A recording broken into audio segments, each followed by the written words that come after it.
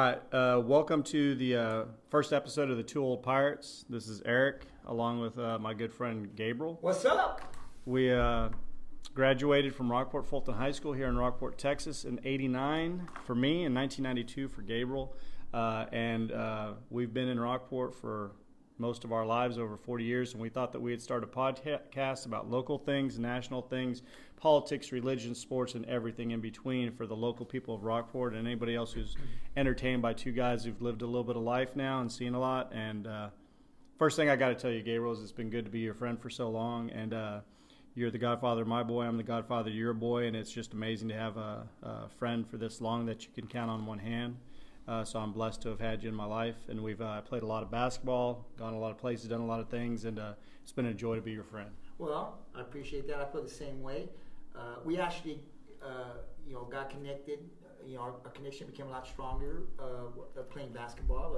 We played over on the south side in a park called the Mexican Park. Some people still may know it today as Spencer Park, but we knew it back at the Mexican Park, and we played daily, and we'd be out there for 4 or 5 hours after school, and we'd play, and everybody from the town would come out there and play. So, our connection was stronger through basketball, but over the years, I'd stay the night at your house, and I got to know your parents, you got to know, my mom, and it's just been great. And so over the years, we built this strong connection, and of course, like you said, I'm your first son's godfather, and you're my son's godfather. So, here we are again, and let's just see where this podcast takes us. It's going to be amazing to do this with technology, because when we were just kids, having to have cassettes, play them on cassette players, and there's no such thing as a CD, and now there's digital, and there's this amazing thing that we're doing now. So whether a million people like us or one person likes us, I think it's just awesome to be able to do things like this, to sit back after all these years and talk about what's going on and see what other people say. Because if anybody sees this and they enjoy anything, make sure that you go ahead and leave a comment on the YouTube page, or even shoot us an email. You'll be able to email us, and anything that you guys come up with that you want us to talk about, anything going on in Rockport or in your lives, we can talk to you about it. We're not therapists, but we've lived long lives. I'm looking at 50, and it's coming real freaking quick. So here's the deal. Since Gabriel talked about us growing up playing basketball, first thing that I'd want to do is, Gabriel, today, starting five all-time, the starting five that you could have from 1946 to 2019, who would be your starting five basketball players of all time, and why? Well, I was a Houston Rocket fan growing up. I liked the Akeem Olajuwon, Ralph Sampson's Twin Towers. So I was a Rockets fan, and there was a guy named Roy Tarpley that I liked from the Dallas Mavericks back in the day. I remember liking Roy Tarpley so much that when I'd go out and play at this Mexican Park, I'd just go out and buy goggles. I didn't need them, but I'd buy them just because I wanted to be so much like Roy Tarpley. But then as the years went, I became a San Antonio Spurs fan, more than a Rocket fan. So my power forward definitely is Tim Duncan, because it's hard to argue that he's not the best power forward of all time, right? So I would have to say he'd be my power forward. My center, it would have to be Akeem Olajuwon. The guy was awesome. He won 2 championships, of course, probably because Jordan had retired, right? But still, he won 2 championships. So I would have Akeem Olajuwon as my center. My power forward would be Tim Duncan. My 2 guard has to be Michael Jordan. Who else, right? So that leads me to my 1 and 3, and the one is kind of hard. There's just a lot of great point guards. There's Magic, there's Isaiah, but I was never a Laker fan growing up, but I really enjoyed Magic Johnson, just the way he played the game. I did not, as a Celtics fan. I hate his freaking guts. But I would have to say that I would have taken Magic as my guard. You didn't see back in the day a 6'10" guy being able to do and dribble the way he dribbled, and just to be able to play the game and get everybody involved. I couldn't do the things he did, but I just love the way he got other players involved. And you don't see a lot of that in the NBA anymore. You see guys, taking outside shots now. So I would have to say Magic would be my 1, Jordan would be my 2, Tim Duncan would be my 4, Olajuwon my 5, and I'm going to take somebody as my 3, and I'm going to take Larry Bird. And I know you're a Larry Bird fan, but I'm smiling right now. If you did not already know, of being the biggest Celtic fan anybody on this podcast will ever hear. To hear Gabriel pick Larry Bird is, I can go to bed easy tonight. Now, I didn't like the Celtics. I was never a Celtic fan. But, Larry Bird was just, some of the stuff that I also heard about Larry Bird was, just the trash talking that he would do, but he could back it up. But, you have some really good outside shooters today, but Larry Bird's probably the best. I mean, the guy was just awesome, especially back when he played. So those would be my 5. I would have to take Magic at 1, Jordan at 2, Bird at 3, Duncan at 4, and Olajuwon at 5. How about you? I'm a little bit more old school. I never got to see him play. He retired when I was probably about 1 or 2. But my 5, my center of all time would be Wilt Chamberlain. You just can't beat some of the records that he had, and I understand what people will say about the league that he played in was different than now, but he was a monster. He averaged 50 points a game for a season. He averaged almost 49 minutes a game for a season, which means that he played every minute of every game and every minute of every overtime game almost, besides the ones that he might have fouled out. And then when people complained to him saying, all he is a scorer, then he said, okay, fine. And he shut down his scoring and led the league in assists, which for a center in those days is amazing. So he led in rebounds multiple times, led in scoring 8 or 9 times. And then, of course, the lead in assists at 7'2" is just, it's unimaginable. So he's going to be my 5.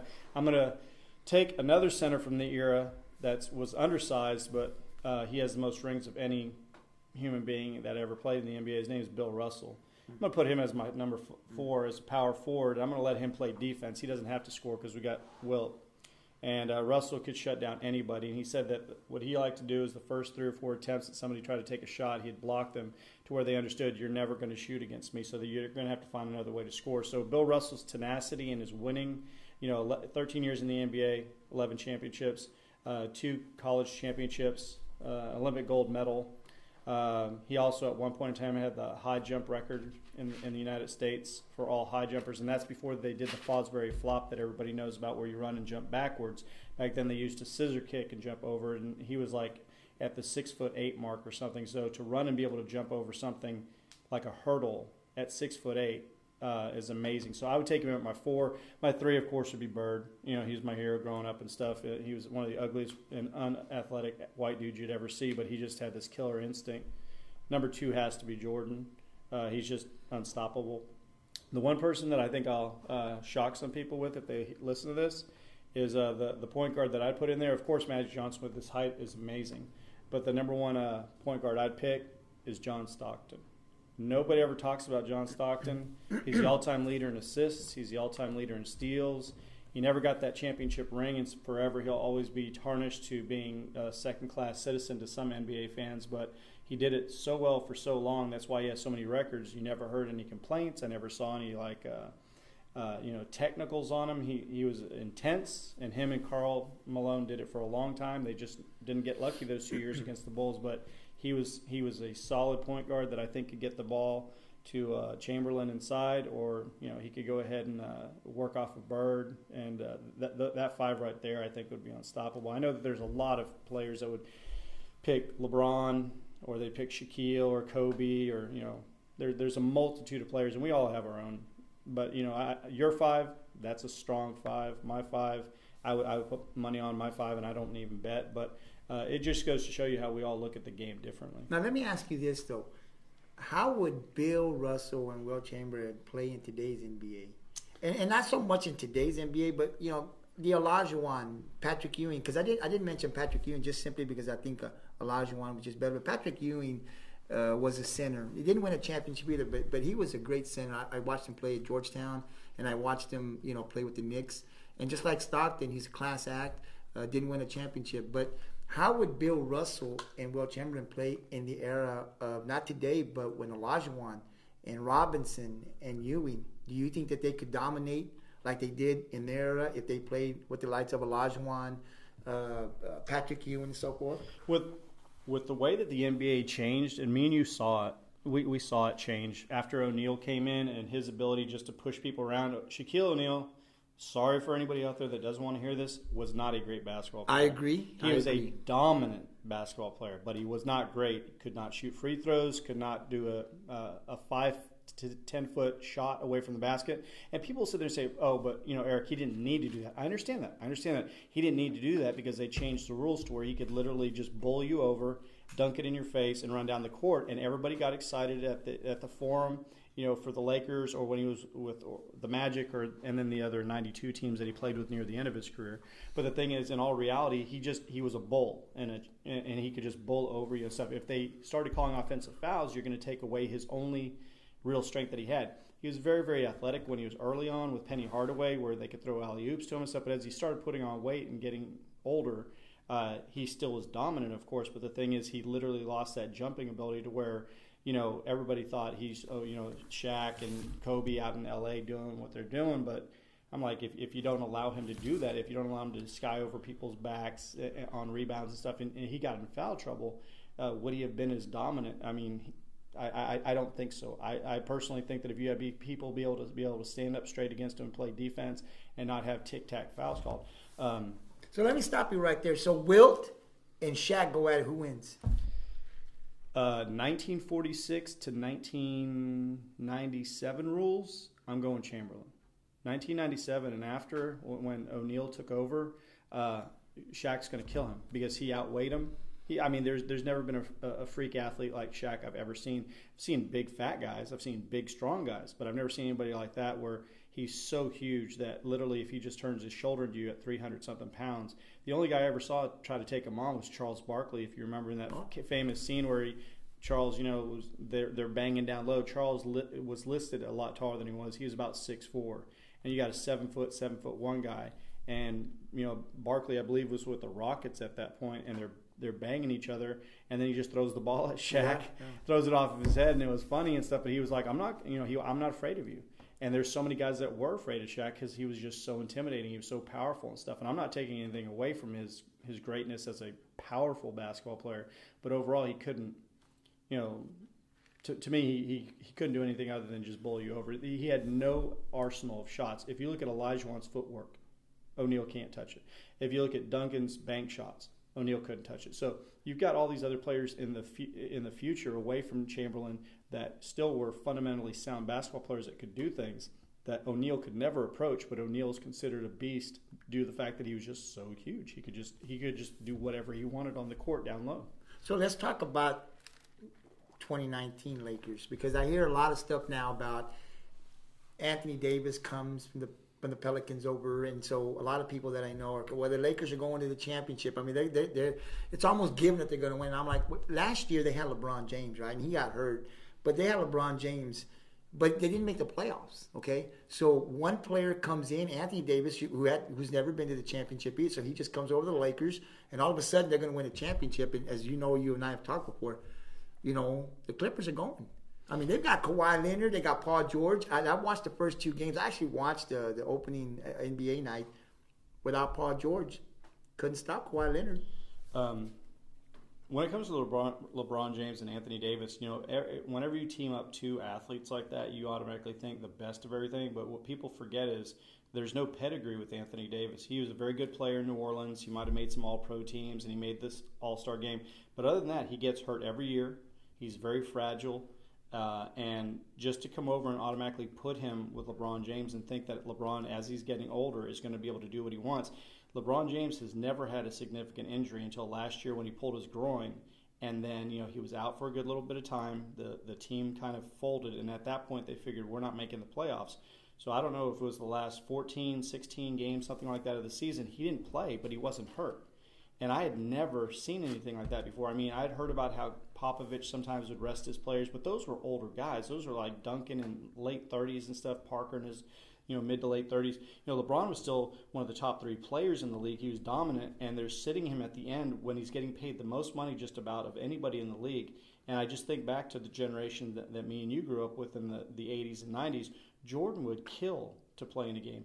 Even Kobe Bryant, who I hate more than just about any other Laker, would kill to be on the court. Larry Bird played with a broken back. I mean, he literally, after a game, every single game at home, he'd be brought to Massachusetts General Hospital and put in traction because his back was so bad.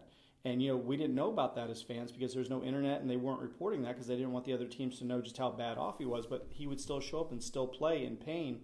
Then you have a guy who's making $40 million a year from the NBA. He's making $80 or $90 million in endorsements. He's making movies. He's dropping all these commercials and stuff. And then he's going to sit there and say, I'm going to sit the last 16 games to rest. Well, let me just tell you this. LeBron came into the league when he was just straight out of high school. And he's been a class act. I mean, you don't hear him. I have nothing against him as a person. I would have to say, for as much talent and as much stardom as he's got, as much fandom that he has, all these people following him everywhere, all the paparazzi and stuff, you never hear anything bad about him. I respect him off the court as a family man, as a good, decent human being. It's just the prima donna when he's on the court, the flopping and stuff like that, and getting paid all the money. I don't know the last time he played a full 82-game season, so I know where you're coming from about that. About you never. But he doesn't. I mean, look, he won a champion. How many championships does he have? He's 3-6. All right, so he's won 3. Yes. He won one with Dwayne Wade and Chris Paul. Okay, Dwayne Wade was his co-pilot, right? So then he wins one. He's got Kyrie Irving, right? Mm-hmm. Okay. So now he needs somebody else like Anthony Davis, right? He can't do it on his own. But if he wants a championship, he should have just gone to San Antonio like I told you a year ago. Because that's where you went. Kawhi Leonard, Greg Popovich. You got. I mean, come on. It's there. We went 2 or 3, right? Anybody listening to this, you got to know there's a little bit of backstory between me and Gabriel. When we talk on the phone, since he lives in Rockport and I live in Corpus, it could be an hour and a half, 2-hour conversation. I'd say about 90% of it is Gabriel talking because I just do a lot of listening because he's going to get his points in. And that's all fair. That's just how it's always been and stuff because he likes to talk. And I can tell you stories in future episodes of this of him talking to people that he didn't even know. But anyways, to make a long story short, a couple of years ago when it was going to come up that LeBron was going to be a free agent, Gabriel told me he's going to the Spurs, man. If he wants to win, he can go down there with Pop, he can get Kawhi, and they can win championships together. And I was like, there's no way he's going to go to San Antonio, to a small market team. He wants either New York, L.A. He needs that big thing. And coming out of Cleveland and stuff, for sure enough, because of Space Jam 2 and everything that he's got going on in Hollywood and stuff, he picked the L.A. Lakers. And, I know that there's probably a part of Gabriel and a lot of Spurs fans are like, gosh, man, he could have came here and maybe he could have won 3 in a row, set his record up at 6-6 to where he's 500 overall and been into 12 finals. Instead, he chose the limelights and the glamour of the Hollywood. He chose the Lakers, the front offices in disarray. I mean, they don't even know, brothers, sisters fighting up there. Pelinka's not even an experienced GM. Well, you saw last year when he asked for the entire. You went to chaos, man. When you could have gone to the championship, the Spurs, the best team. The best organization. Yeah. They know how to win. If you want to win championships, you go. No, not if you're Kawhi Leonard. Because remember, he didn't trust his team to where he sat out and just sat because he did not trust. Well, here's the thing that hurts me the most about that as a basketball fan is that I have nothing but respect for Greg Popovich as a coach, and for Kawhi Leonard to do his team the way he did, where he would not even show up to sit on the sideline, shows you how angry he must have been and how willing he was to leave them behind to get to Toronto as fast as he could or any other destination. Because I watched them in the playoffs when they're struggling and they got these old guys coming off the bench and they're just trying to stay alive. And Popovich is doing everything he can defensively and offensively to keep them alive. And there's not a guy named Kawhi Leonard sitting on the bench with his teammates just to cheer them on, just to be there as an emotional leader since he was the new face of the franchise.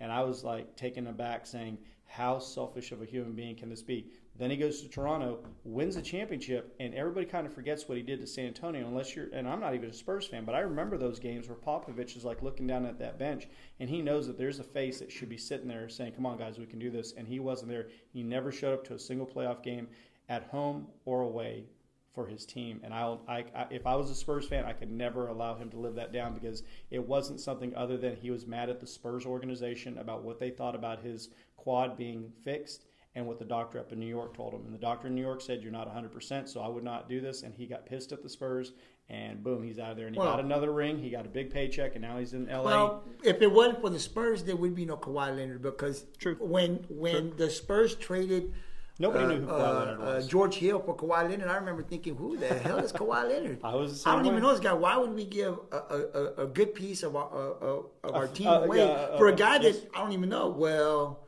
now we know who Kawhi Leonard is. Pretty good move. Right? And so, I look at it and say, you know what? If it's a small market and you want some more money and there's endorsement, I understand all that. But there's a right way and a wrong way of doing things. All you had to do is come out, I don't want to be here, for reports to come out that, he didn't even want to talk to Greg Popovich, try to have Tim Duncan out there. Just the way he did the Spurs is dirty, and I didn't like that. But he was a great player. And I think that if while he was there, if you bring over LeBron James, as we're talking about, and Kawhi there in San Antonio, I mean, you're winning more champions. I mean, who can beat him? I mean, if you're leaving Cleveland, because I understand he wants to be in Cleveland, he wants to win a championship. That's his home state. That's where he's from. That's fine. He did what he had to do, and he wants to move on. But if you really want to win championships, Jordan played basketball to win championships. He didn't care about movies. His first priority was winning championships, and I was going to win as many as I could. Larry Bird wanted to win championships first. Didn't come with movies. He played. He grind. He wanted to win first, to do whatever he could. Magic Johnson. These three gentlemen were like this, So if you want to win championships, if LeBron's name is going to be mentioned with the Magic Johnsons of the world and with the Michael Jordans of the world and with the Larry Birds, man, you want to win first. When the career's over, it's over. For this guy to want to go to the Lakers and choose the Lakers after winning a championship, knowing that this team hadn't even made the playoffs, tells you a lot about where LeBron and where his priorities are as far as winning basketball. And let me just say this. He's not going to win a championship in L.A.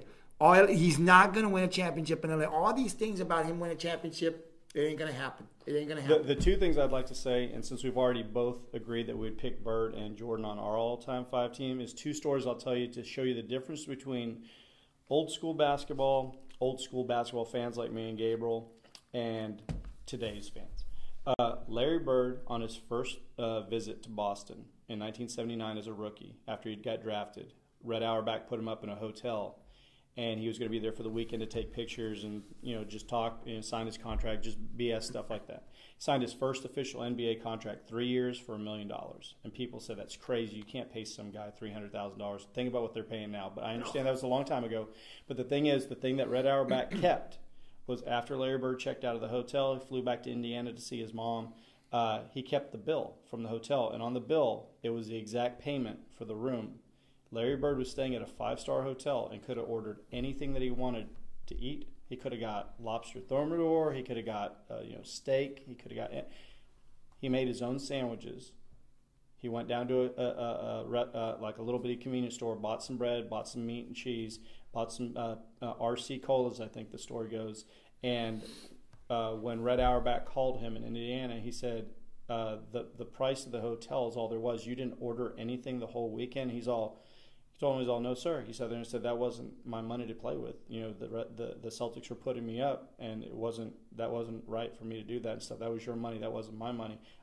If it's something I want, I need to spend my own money. That's the way it was raised. Then you go to Jordan, and you find out years after Jordan was in the league that he still wore his North Carolina jersey, his shorts, underneath his Bulls shorts every single game because he was so attached to Dean Smith and the North Carolina Tar Heels. People don't do things like that anymore.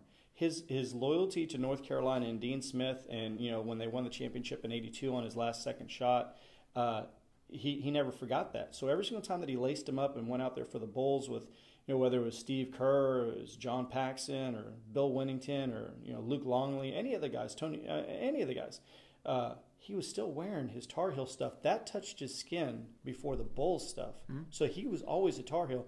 And Larry Bird would not charge anything. And then you have people like today's kids where they think, you owe me this. And they're going to sign huge contracts. And they're going to get – I remember when Harold Miner, his name was Baby Jordan. That was his nickname. He won the slam dunk contest. And they asked Kevin McHale, what did you think about this kid? And he's all, man, he's really awesome. Did you just say Baby Jordan? He was called Baby Jordan because he had – Why was he called Baby Jordan? He was bald. And did he win a championship? He had like 40 – Does he have a ring? Did he win a championship? Does he have a ring? This was when Jordan was still the man in the NBA in the early 90s. And I remember Jordan. He won the slam. You never heard that? Yeah, he was called Baby Jordan. His name is not worth hearing. Baby Jordan. If you're going to say Baby Jordan, I want a ring or 2 or 3 rings. If you don't win a ring, you ain't Baby Jordan. Think about that. I remember that because his name was Harold Miner, and he won the slam dunk contest, and he was amazingly athletic. And they talked to Kevin McHale, of course, who had been the longtime Boston Celtic teammate of Larry Bird, and they said, "What do you think about him? Winning the slam dunk? He's all he's amazingly athletic and stuff, and hopefully he has a long career." And then they said, "Did you know that he already has a shoe deal?"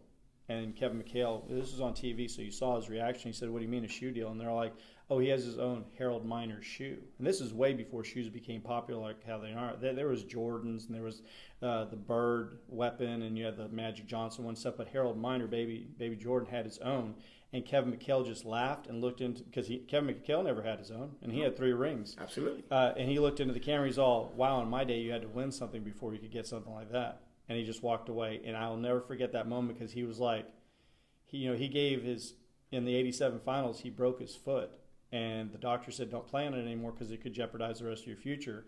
Larry Bird told him not to play anymore, and he still tried to play. And they went to 6 games against the Lakers, and then he had to have screws put in. And he was never the same player after '87. But the thing is, those are the kind of guys that left everything out there, and they weren't going to get a shoe deal. They were just doing it because they loved the game, and of course they wanted to get paid. They're not stupid, but it was still. What's the love of the game? It was still about a team. It's a love of the game. And now where's Baby Mine? Yeah. Baby Jordan, Harold Mine. Don't know where he is. No, he's.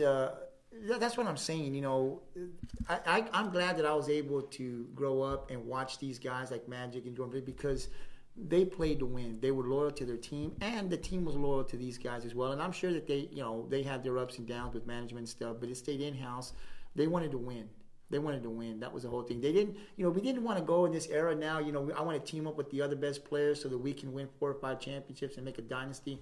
Jordan didn't do that. Imagine if Jordan and Bird and Magic got together in the NBA when they played. Imagine if they said, "You know what? We're just going to get together here and we're going to play." Imagine how many championships they would want. But a guy like Magic, the closest we ever got and Bird to didn't want to play. They wanted to beat each other. The closest we ever got to something like that was in '92 with the Dream Team, and we were all excited that all these professionals were playing together. But when you watch the games, they're kind of boring. They were. When you're beating some small African country like 100-38, yeah, it makes you feel proud, America. Yeah, we're going to get a gold medal and stuff, but it kind of was a foretelling of, do you really want that many stars that are already set as stars all joining forces?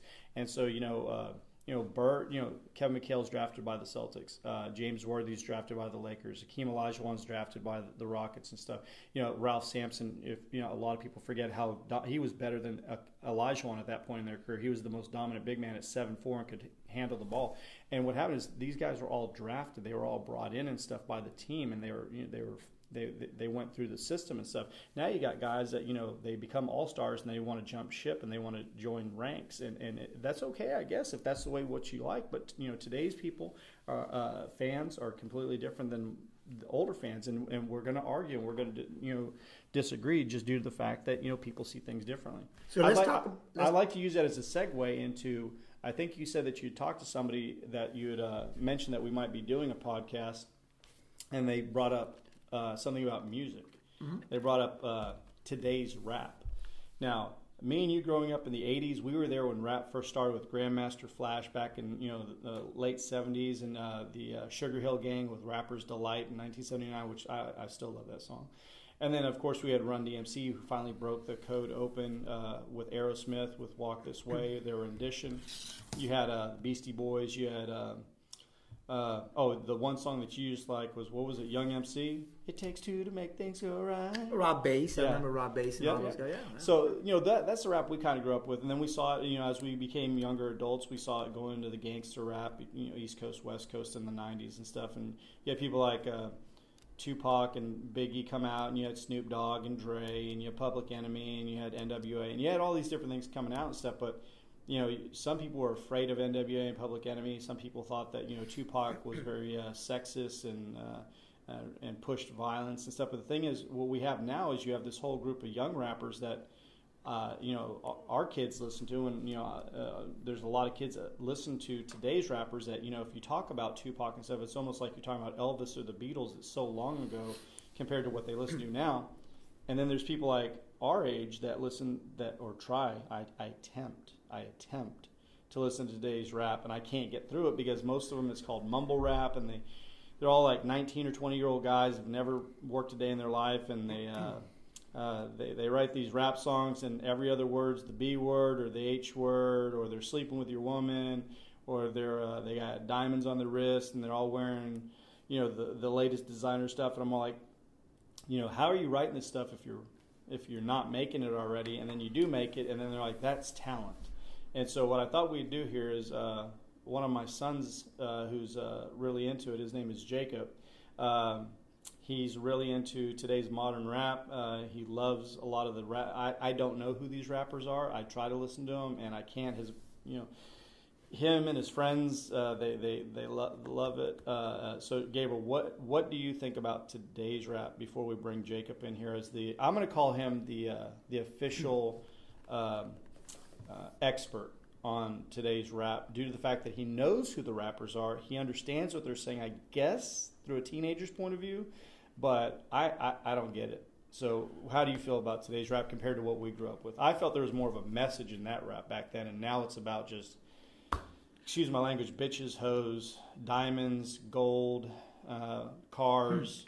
The same stuff that people have always talked about in rock and roll, but these guys are just a little bit over the top to me. Well, I like rap.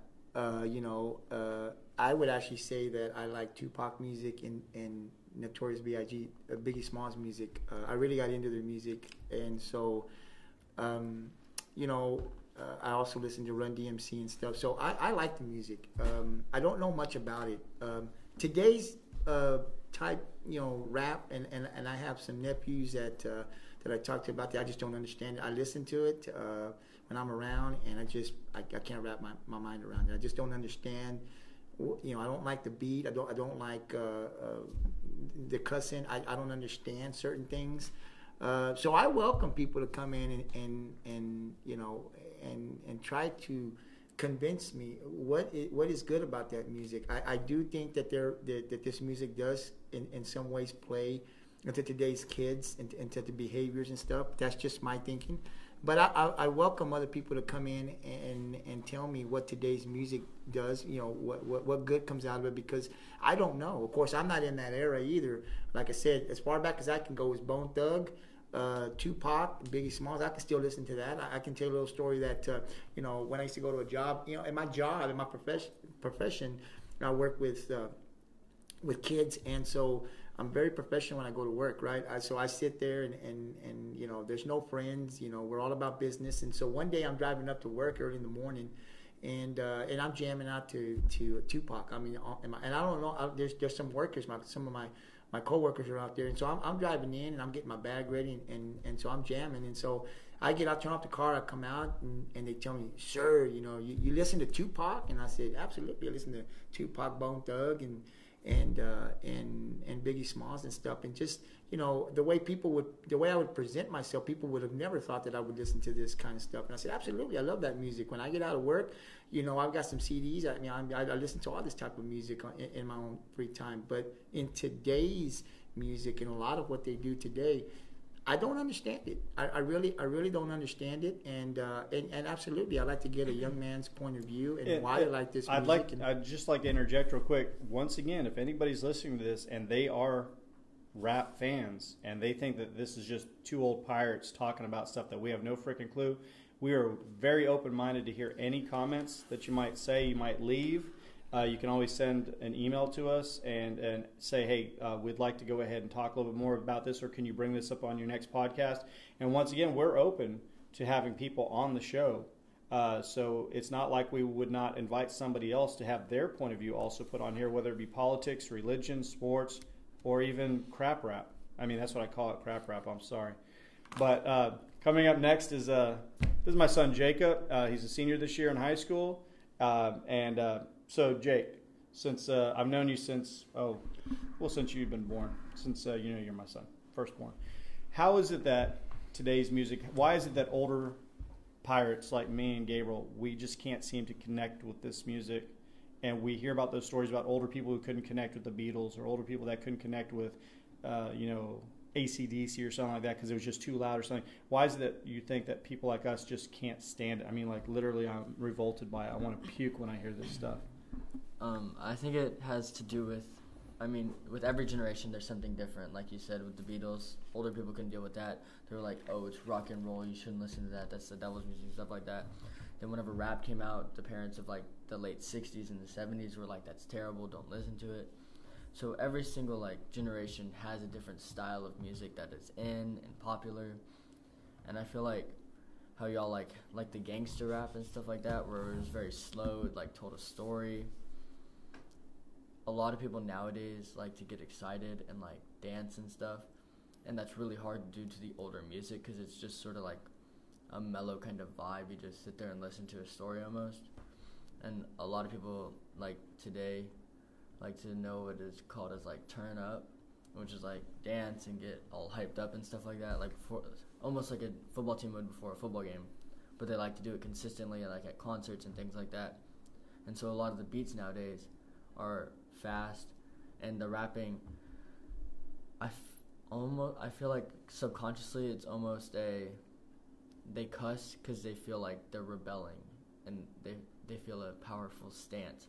Like, do you think there's a part of them where they feel like since they're young and they want to get street cred, that if they came out with a positive message without the cussing, they would get no credit. They wouldn't blow up. Right, because most of these people we know that it's not radio friendly, most of it, because it's not popular. Besides people like Drake, that's boom, they blow up and stuff, but he still cusses and stuff, but they can edit his music. They edit it a lot. But I think some of these, to me as an older person, some of these younger guys, they feel the need, like, if I don't put this in, then I'm not going to be like everybody else, and everybody else is already famous, so I'd be changing course, and that might not catch on. Well, there's that, but there's a lot of rappers with a lot of different styles. Like, there's this one guy, his name's Tyler, the Creator. He is not necessarily what I like to listen to. I have friends that like his music. Well, let me ask you this. What do you like about rap? Because, if you drink beer does not taste good. It does not taste good. Thank you. Amen. And I got to tell you, I drank beer. I'm just saying, people drink beer, okay? We drink beer, but we don't actually... You don't taste good. Everybody knows that. Nobody's going to come in and say, hey, it's good. You know what I'm saying? So, to me, is that like rap? I mean, because like you're saying, like, tell me what you think, because, like, a lot of people drink beer just simply because it's cool. If I drink a beer and I get a little buzz, it's cool. I'm cool. The people look at me. I'm fitting into the group. So. Do people, do they dress it? Do they rap like that because I want to be part of the group? Or do you actually like the music? Do you actually like the music? I mean, there's some people that just listen to it just to be a part of, like, that culture. Because rap nowadays, might not be the culture of the 90s rap. It's also the clothing and the style. Yeah, it's not just music, right? It's a culture. Yeah, there's different types of things that you would wear. Like, there's people you can see in public, or if they're just like super crazy or have a dyed hair and like have a decent looking outfit on, you'd be like, that person probably is a SoundCloud rapper. And some people get made fun of for being SoundCloud rappers just because they're way out there, like they're weird and stuff. There's a lot of people who have blown up though on SoundCloud, which it's made their careers because it's a way to put yourself out there. Millions of people can find you. But yeah, it's a culture. Some people do it just to fit in. Some people are just like that vulgar.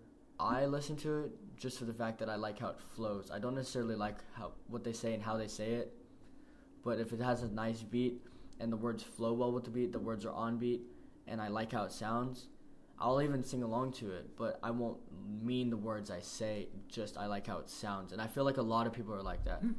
Well, I'll say this. It's not easy to rap. It is not at all. And so, I've actually tried a couple of times. I'm just not good at it. So I do think it takes talent. I think a rapper trying to come up in the world today, you've got to have some talent. So there's just not coming up there, getting up there. And I mean, I see some of these shows where, you on the fly, man, you just got to come up with somebody. You just got to come back up and say something to each other. So there's like a lot of talent. You got to be talented to become a rapper. So I understand that part. I don't think just anybody can do it. It does take some hard work. Because there's a lot of people who have tried and have failed miserably. Yeah, and it takes a long time, I think, to get up there. And you have to find your own sound and everything. It's not just because go ahead. It sounds to my dad the way it sounds is every single person sounds the same, but there's like different octaves of voice. Like there's one rapper, his name's 21 Savage. He raps really low, and then my favorite rapper, Lil Uzi Vert, has kind of a higher pitched voice. So there's a different style. Like 21 Savage has like a slower type of song. Like there's beat drops and stuff where people can still like get hyped to it, but it's not as fast as like a Lil Uzi Vert song or like certain Migos songs or Lil Tecca songs. Like everyone has a different style. Rap's different.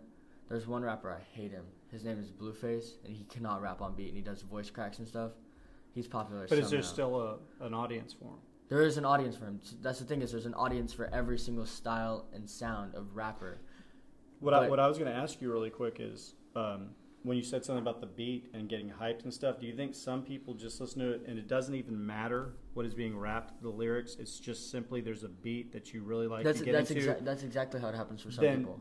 Then also the people that are like when I see you rap a song, and you're rapping along with the rapper. Is there any songs, or do you think there's any time that you've ever gone along with the song? You're saying the words verbatim besides the curse words because he knows best not to do that in front of Dad. But the thing is there times that you say the words verbatim as the rapper, but you're not even paying attention what the rap is saying? Oh, it's just you just learn the words. It's not meaningful to you in any possible. There's certain songs I don't care what they say at all. You just know the words. You say them along with it, but you're not like this means this or this means that. It's just words. I'll rap songs and they'll talk about getting high and stuff, and I've never touched a drug in my life. It's just the way it flows with the beat just sounds good in your head, and it's just fun to sing along to. It gets stuck in your head. And like some people say that rappers nowadays are repetitive, which don't get me wrong, they are. But the way they're repetitive, it's almost down to a science. They're like, oh, I can say this line here, and it'll get stuck in someone's head all day long, and they'll want to continually listen to my song. I just think that they get a bad rap. I mean, they really do. They really do. Nobody comes out here and you know when you talk about rap and it brings in the drugs and the sex and all that. So people just aren't in tune to it. People are just kind of like it's bad. So we don't want you listening to it. But that's why I want to get the other point of view from the younger generation. I want to be able to understand more than just what's out there in the media and how they get a bad rap. I want to know, like you're talking about the flow and what it does to you. I want to be able to understand what this music is, the culture of what it does. There's a lot of people that get a bad rap too that are rappers, but they get a bad name on the streets by like parents and things because they've gone to prison and stuff. But a lot of them, it's the way that they're raised. Because there's, like, my favorite rapper is out of North Philly. Like, he grew up not, like, even well off, barely even comfortable. And he didn't do so well in school, and his parents actually kicked him out. He had to live with his grandma. But there's a lot of people where rapping is almost like an outlet for them, just to, like, live almost a different lifestyle in their head. And that's whenever they talk about sleeping with girls and having all this money and buying all the cars because they don't experience that in their hometown or where they live in their big city, and it eventually blows them up and they can have all that stuff. But a lot of them are good people at heart.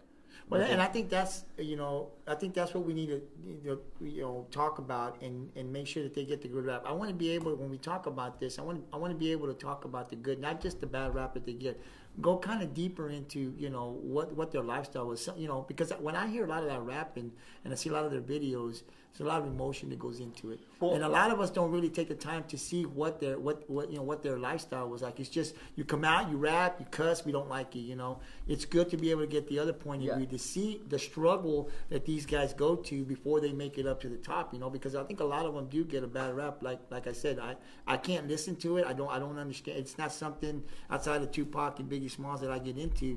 But I do want to get that other point because I do think they get a bad rap, not really knowing what the way they grew up, how they came about to being stars. Because once they get up to being stars, you see these guys with jewelry, no shirt, tats, and all kinds of stuff, and they just get a bad rap, And so all of a sudden, I don't want my kids listening to this, but there's something, besides that image that these guys like you were talking about, they go through. Your that rapper that you say you like, some of the stuff you went through. A lot of that stuff doesn't come out. I mean, we don't know how they rap, how they came to this. This is like an outlet for them. If they didn't have music, where would they be? It's kind of like, I think it's fair to say that this is the way that they express themselves through music. We're expressing our views here through this podcast, right? This is their way, and I think that gets lost. It just kind of gets shuffled around. Nobody even talks or cares about that. It really does, because there's a lot of rappers that either a parent will hear about them because their kids are listening in their headphones or on their phone, like outside, like whenever they're shooting baskets, or even on the radio, and they hear like the blanked out curse words. But a lot of people use curse words instead of violence, actually. Yeah. And like one of my brother's favorite rappers, named Logic, grew up in a terrible scenario. He's a millionaire now, but he grew up in a terrible scenario. Both of his parents were drug addicts. His dad left whenever he was young. His mom would beat him. And rapping was an outlet for him, and now I think he has like a $5 million house, and he goes on tour every summer, drops albums whenever he wants. He has a really good life going. He just got married, I think, or is about to. But he grew up in Maryland, I think, middle of nowhere, Maryland. Mom was a crack addict, but he's made it just simply off of rapping. and he put in the grind. He would work 2 jobs just so he could get studio time, because there's an enormous difference between rapping on your phone, like into headphones or like a simple Walmart like microphone, and going to a professional studio with someone who can mix it for you and get it to a broader audience, just for the fact that they have an audience already since they're a studio. It all depends on the situation. But a lot of the rappers that get a terrible rap and stuff, who are like, oh, they've been sent to prison, oh, they have gun charges and stuff, was because they grew up in those big cities like in Compton and North Philly, Seattle, stuff like that, Chicago. And that's just the lifestyle they're automatically introduced to as soon as they hit the outside world. So they didn't have a chance to like, oh, I can move into a better suburb of New York or something. They didn't have that choice. And you know what's sad too, Eric, is that, they don't live a very long life, most of them. You never get to see the ending of some of these kind of guys that we grew up listening to in music. They get to the 60s. Eddie Money, we saw what he did before he passed on. Some of these rappers, we're never going to be able to see, when they get older, what they could do, because a lot of them die so young, and that's tragic in itself. So I'm glad that and I challenge anybody to come in and talk to us. Give us our different point. Me and Eric have this point. We didn't grow up with these young rappers in here, so the music to us doesn't sound very good, so we don't listen to it. But it does mean a lot to the younger generation, and we definitely like to be able to have people comment or give us their opinion on the other side of rap, of these young guys and what that music does, because I think that's real important. The only other thing that I think that we're going to say before we end this first podcast is we're going to end it usually every single time with what I'm going to call 5 quick facts, and it's going to be 5 facts that most Americans probably did not know. And I just try to enlighten people with something. But the last thing we need to talk about is we need to talk about the football game tonight. Ingleside will be traveling to Rockport. Rockport is heavily favored. They're a far superior team on all 3 levels of offense, defense, and special teams. They'll be having homecoming, so that's another big deal to get them pumped up. And I think we should once a week pick a game of the week and pick a score. And since this is our first podcast and it's our alma mater, Rockport, and I'm going to go ahead and pick Rockport to win. I'm going to say 50-14. Well, I want to hear what Jacob has to say. What's his prediction on the Rockport Pirates Ingleside Mustangs? I've only gone to Ingleside for just a little while, but from my understanding, Rockport, they're good, but I've heard from our football players that they might actually have a chance to win. I don't know if we're gonna win. I don't think we will. I mean, I'm rooting from the bottom of my heart, but you have to be realistic in certain situations. I think it'll be 28-13. Wow. Well, being that Rockport's my alma mater, my son just graduated last year, so I've been able to see, the past couple of years what this program has done. And when we were in school, Eric and I, we wouldn't even make the playoffs, really. I mean, that's the reality. When we went up against Cal Allen, or GP, it was unbelievable how we would get wiped. The only teams that we could beat were like Aransas Pass, because we were 4A, and that was a different 4A back then. That would be considered 5A now, and we were just way too small to compete against those teams. But like how Gabriel's saying, he's been a lot closer because his son's been in the program for a number of years, graduating last year after a 3-year starter on varsity. A tremendous player, tremendous kid. And so what do you think? Well, I watched we played a couple of preseason games like last year, and they were a lot tougher than we were. We lost a lot of seniors last year, but I kind of figured that we would make the playoffs. I didn't know if we would win district this year, but after seeing the game with the Aransas, and we kind of struggled a little bit, I thought that we would beat them by a couple more touchdowns. But then I kind of sat back and said, well, Aransas always plays us tough. But then after getting in and playing these tougher teams, and then we get into district, and really when we played Sitten, it was just, I went to the game, it was just total domination on Rockport's part. I know that Sitten's rebuilding, but Rockport really took it to them. They've made some changes at the quarterback spot. They've just done a lot of different things. They come together, and I've seen that the coaches out there, every game we seem to get better. So I anticipate that Rockport's really going to going to win this game, and I think they're going to win by at least 3 touchdowns or more. I just don't think that the Ingleside's defense, and I haven't seen them, but from last year, I just don't think that they're going to be able to stop that running attack. We do pass a little bit, but it's mainly the run attack, the slot T. I just think it's going to be too much for the Ingleside defense. So I'm going to say something like 48 to probably 14. It's going to be something like that. I just don't think Ingleside can. I mean, you play the game. Hopefully, no one gets injured on either side. But I think Rockport's going to dominate. And plus, it's homecoming, and so that's always an extra, motivation. So I anticipate that Rockport will beat Ingleside, but we don't know. Well, in closing, I'll give you your 5 quick facts, and then we'll say goodnight for the night. And hopefully, anybody who's listening to this, you'll forward it to other people, and we can get more listeners. Subscribe to the channel, and I think this is going to be a lot of fun. We'll have other people on to explain things to us older folk that don't understand things. I want to thank my son Jacob for coming in and explaining a little bit about rap to us, the new rap. But the 5 quick facts, here you go. I'm going to do this just because as a teacher of 23 years, I like to educate people. Number 1, the U.S. has no national language. If you believe English is the national language, you've been mistaken your entire life. And my dad told me there's 2 different types of people in the world, ignorant and stupid. Ignorant just means you didn't know something, which means that if you thought that we had a national language, I just explained it to you. We don't. We have a predominant language known as English. Also, number 2, 30% of all divorces now between men and women in the United States, the word Facebook is found somewhere in the divorce proceedings, which means that somehow Facebook has driven the divorce rate up more. You catch on to old flames, you talk to old friends, you hook up online, and because of that, 30% of all divorces now have Facebook somewhere in the paperwork. Number 3, NASCAR drivers. I do not understand how they consider NASCAR a sport. I'm sorry, it's a big left turn for me. But NASCAR drivers, on average, lose 10 pounds per race. That's 10 pounds through sweat. Number 4, all light-colored eyed people that have blue, hazel, gray eyes, you are mutants. If you look into the genetic DNA makeup of human beings, we should all have brown eyes.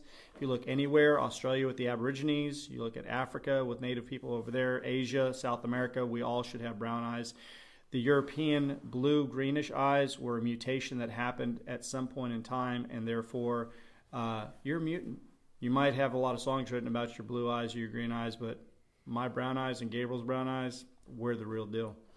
And number 5, Doritos are flammable. Yes, my favorite potato chip in the world. The Dorito is flammable and can be used as kindling in case you're ever out at the beach and you need to start a fire. If you have a bag of Doritos, they will burn just as well as wood. So 5 facts.